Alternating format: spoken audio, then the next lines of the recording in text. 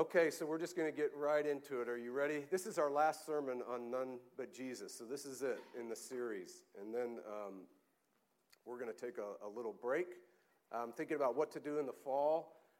Maybe Judges. We tend to go back and forth, New Testament, Old Testament. So I think Old Testament, I'm kind of leaning towards Judges. We'll see if that confirms, but that's where we're heading. So here's what I want you to think about. I want you to think that you're a king or a queen, right? You're a king or a queen, and you love your kingdom, the people, your people.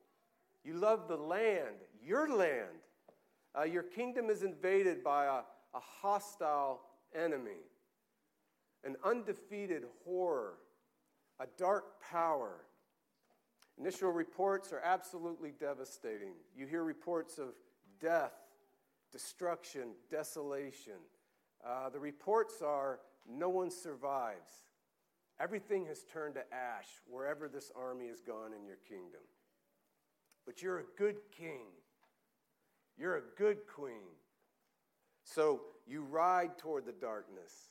You ride to meet the enemy. But you never had a chance. Your army is absolutely obliterated. All your officers, your most loyal and beloved friends, butchered. No one survives. No one except one. And he was with you the whole time at your side.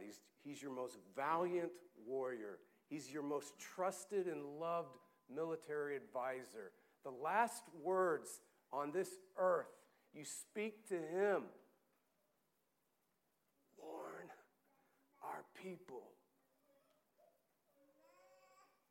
And he runs. He runs for home. The watchmen on the city walls, they see him running, and they know it's not good news. They can tell by his gait, he does not have beautiful feet. They open the gates, and he comes running into the city, and he's breathless, and his voice booms. He yells, he shouts, "Archers on the wall, cavalry at the west gate, infantry on me. Fight for your lives.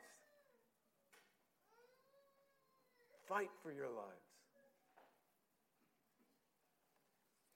Everyone today, everyone in the church and everyone outside the church in our culture and everyone in our homes and our marriages and in our parenting and at school and in our careers and our workplace and when we go to HEB, we're all fighting for our lives. The world today is fighting for its life. This is why we're so anxious. This is why we're so mentally ragged. Fight for your lives. This is why we formally profess and sing and counsel each other and tell the world, God loves you, but we don't feel it. We don't feel it in a way that it actually makes a practical difference in our lives. It makes a practical difference in how we're thinking, a practical difference in how we're feeling, a practical difference like not thinking so much of ourselves. It doesn't make a practical difference like it keep us from seeking love in all the wrong places. I mean, God's love doesn't hit us in such a way that it keeps me from going to find love in all the wrong places. It doesn't keep us from running scared. It doesn't enable us to disagree and still be friends. Fight for your lives. This is why our relationships turn bitter, right? I mean, think about it. We all begin our relationships with such high hopes. We begin marriage with such high hopes. We begin romances with such high hopes. We begin friendships with such high hopes. We begin workplace relationships with such high hopes. And then they start that way, and then they end in bitterness. Do any relationships make it? Fight for your lives. This is why the church is wobbling. We're wobbling about our identity. Who are we? What defines a human being? What makes us enough? What gives you worth and what gives you value? Excuse me, I got a cold. We're wobbling about salvation, like what justifies us? What saves us? What changes your life? We're wobbling about justice. Well, whose justice? We're wobbling about mission. What is the mission? We're wobbling about sin. Well, what is sin? Who is condemned? We're wobbling about church. Is the church supposed to be a safe place, or is the church a place of accusation and condemnation? I don't know. Someone tell me. We're wobbling about unity, what unites us. We're wobbling about the Bible. Is the Bible sufficient, or do we need a more critical social theory? And then perhaps worst of all, we're wobbling about the gospel, right? The only thing we have to offer. Is it good news? Or is it good advice? Pastors now are quitting the ministry in alarming numbers. I know of four personally right now that have quit. I know of 2 personally right now that are seriously contemplating quitting the ministry. And that's just in our denomination. Fight for your lives. This is why the culture is so crazy. Right? Don't you long for the good old days? I long for the good old days. What were the good old days? The good old days of pluralism. The good old days of true diversity, where you could go to the marketplace of ideas and argue and debate because everyone thought eventually truth will rise to the surface. Oh, those good old days. Now the culture is more cultish. We'll tell you what to believe, and you'll like it. Fight for your lives. Is there another way to live? Is there another way to live? Please stand for the hearing of God's word. We're going at Matthew 28, 1 through 10, 16 through 20. Now after the Sabbath, toward the dawn of the first day of the week, Mary Magdalene and the other Mary went to see the tomb. And behold, remember, pay attention. There was a great earthquake. Well, why was there a great earthquake? For an angel of the Lord descended from heaven and came. In other words, he crossed the cosmos. An angel crossed the invisible world into the visible world. And when he did, it was like breaking the sound barrier. There was a cosmic snap, and the earth shook. And he rolled back the stone. He's not rolling back the stone for Jesus. He's not releasing Jesus from the tomb. He's rolling back the stone for you and me. Look, he's not there. And he sat on it. I absolutely love this. The original translation is, and he's sitting on it. I mean, this angel is chilling. Do you see this? He's not all serious. He's not all concerned and serious like, fight for your lives. He's chilling like, it's over. It's done. We won. His appearance was like lightning and his clothing white as snow. In other words, this is raw power. This is pure beauty. And for fear of him, the guards trembled and became like dead men. Of course they did. But the angel said to the women, do not be afraid, for I know that you seek Jesus who was crucified. In other words, the angel is saying, listen, do not be afraid. You're not just seeking any kind of Jesus. You're not just seeking the good teacher. You're not just seeking the miracle worker. You're not just seeking the activist. You're seeking the crucified, the Savior. He's not here, for he is risen, as he said. Come, see the place where he lay. Then go quickly and tell his disciples that he has risen from the dead. Again, like last week, notice who the first gospel preachers are. And behold, pay attention.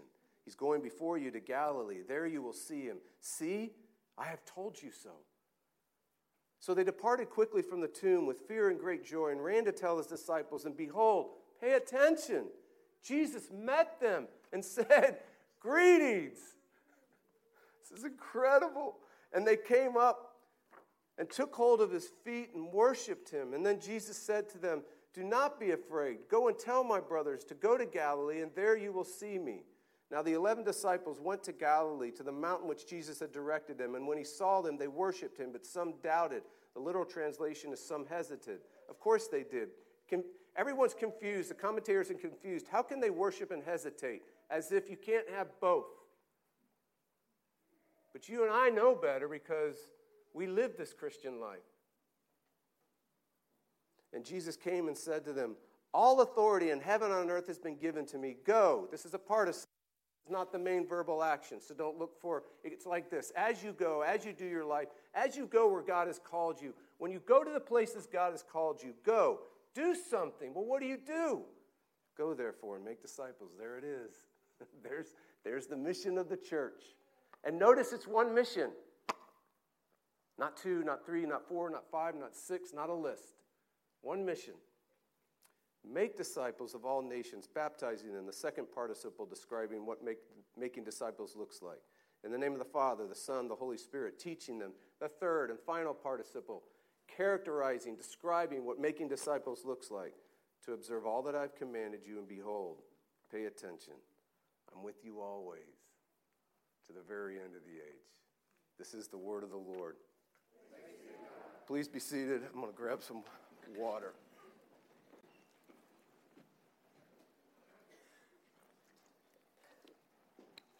All right, let's pray. Lord, we ask that you would show forth your holiness, all the incomparableness of you in this passage, in this text, that you would give us a textual holiness that is so breathtaking. We would be just like these ladies. We would go forth just like these disciples. We pray this in your name. Amen. Okay, fight for your lives. Is there another way to live? But the angel said to the women, "Do not be afraid, for I know that you seek Jesus who was crucified. He's not here, for he is risen, as he said. Come see the place where he lay. He is not here. He has risen. There's another king. This king loves his kingdom, his land, his people. And this king's kingdom is invaded by an enemy, a dark power, an undefeated horror. Initial reports are devastating. Death, destruction, desolation. No one survives. All turns to ash.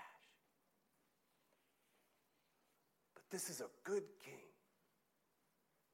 And so he rides to meet the darkness. He rides to meet the enemy. The enemy never had a chance. Complete, total, absolute obliteration, massacre, utter defeat, sheer carnage. No one survives, not one enemy. Fight for your lives. Is there another way to live? Yes. Yes. The way of all hail, King Jesus.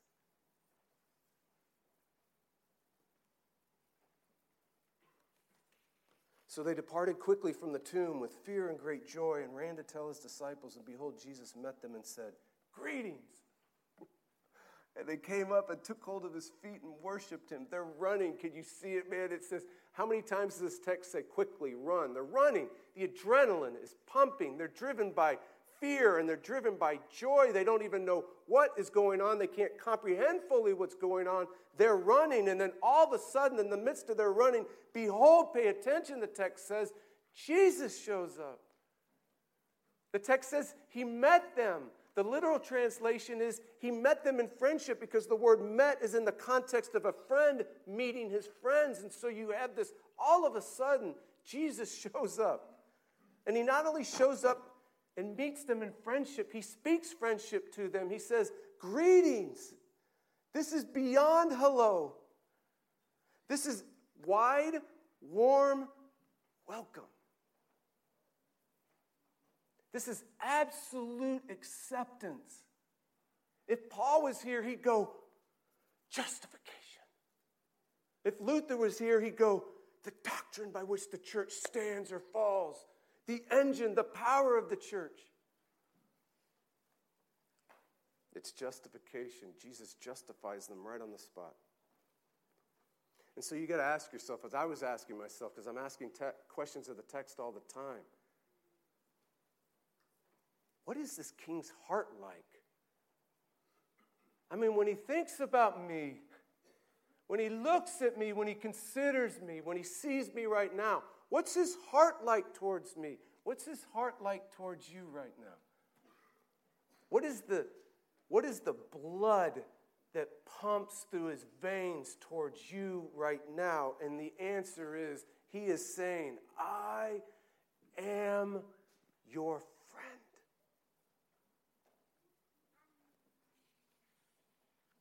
Jeff, I'm your friend. Greetings, Jeff. Greetings, Dave.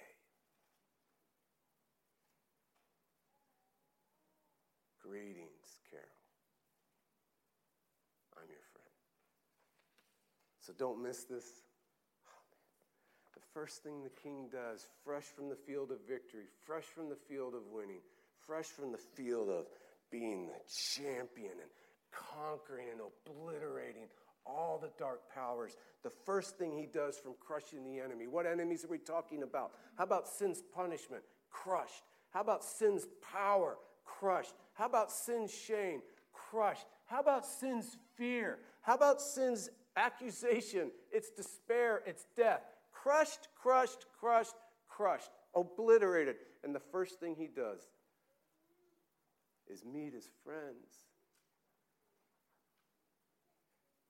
He suddenly shows up. I am your friend. Believe this. Absolute acceptance. Believe this. Fight for your lives means it's not over.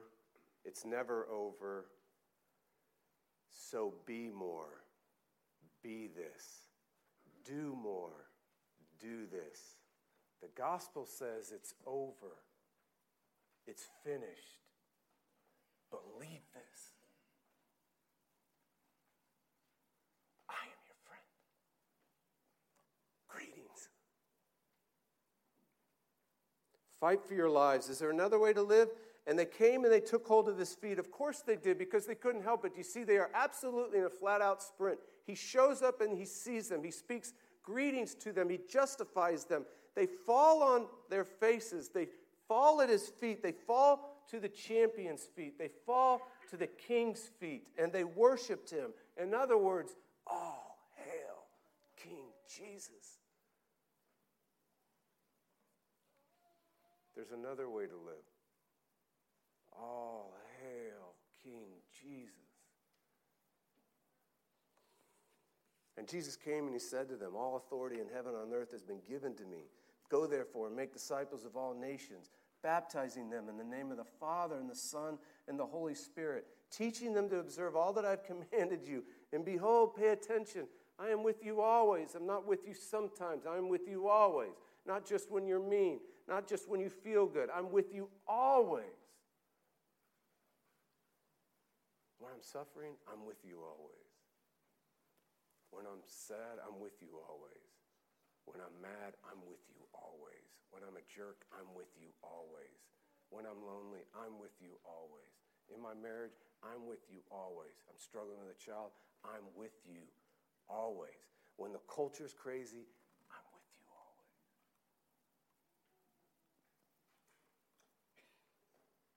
So here's King Jesus standing on the battlefield with all authority, all power, total triumph, a complete, comprehensive salvation victory. All hail King Jesus in heaven and on earth. And now we get it. Now we get it. It's like deep in our bones, we now get it. It's over. It's finished. It's done. It's accomplished. He won. All hail King Jesus. And then now we know what the mission is.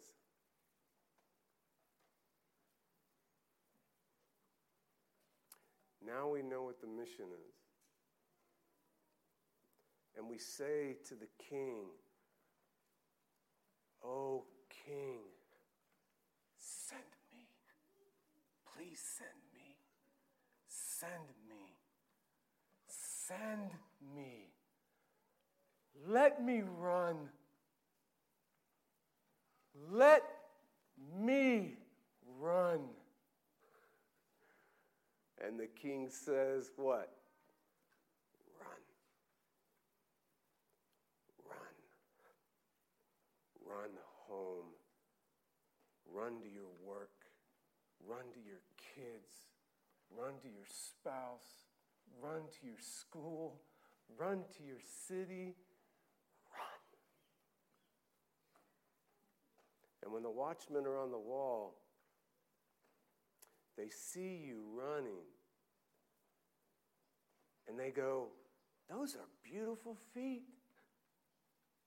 It must be good news."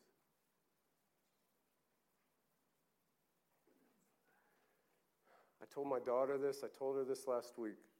I said, we were talking about how the Christian life is, it's like you believe in Jesus at one level and you don't at far deeper levels in other areas of your life. And she was just struggling with how can she believe him here and not believe him there, and how can she just be getting things after, 20 long years of living. I said, "Honey, you need to know something. I just, last Sunday, had like a moment where God broke through and I actually got viscerally, experientially, my call. I couldn't shake a picture from last Sunday's service of all hail King Jesus.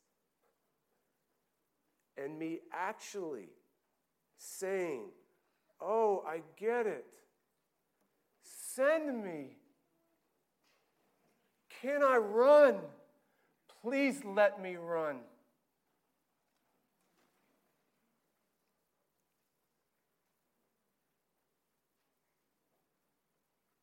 Do you want to run with me?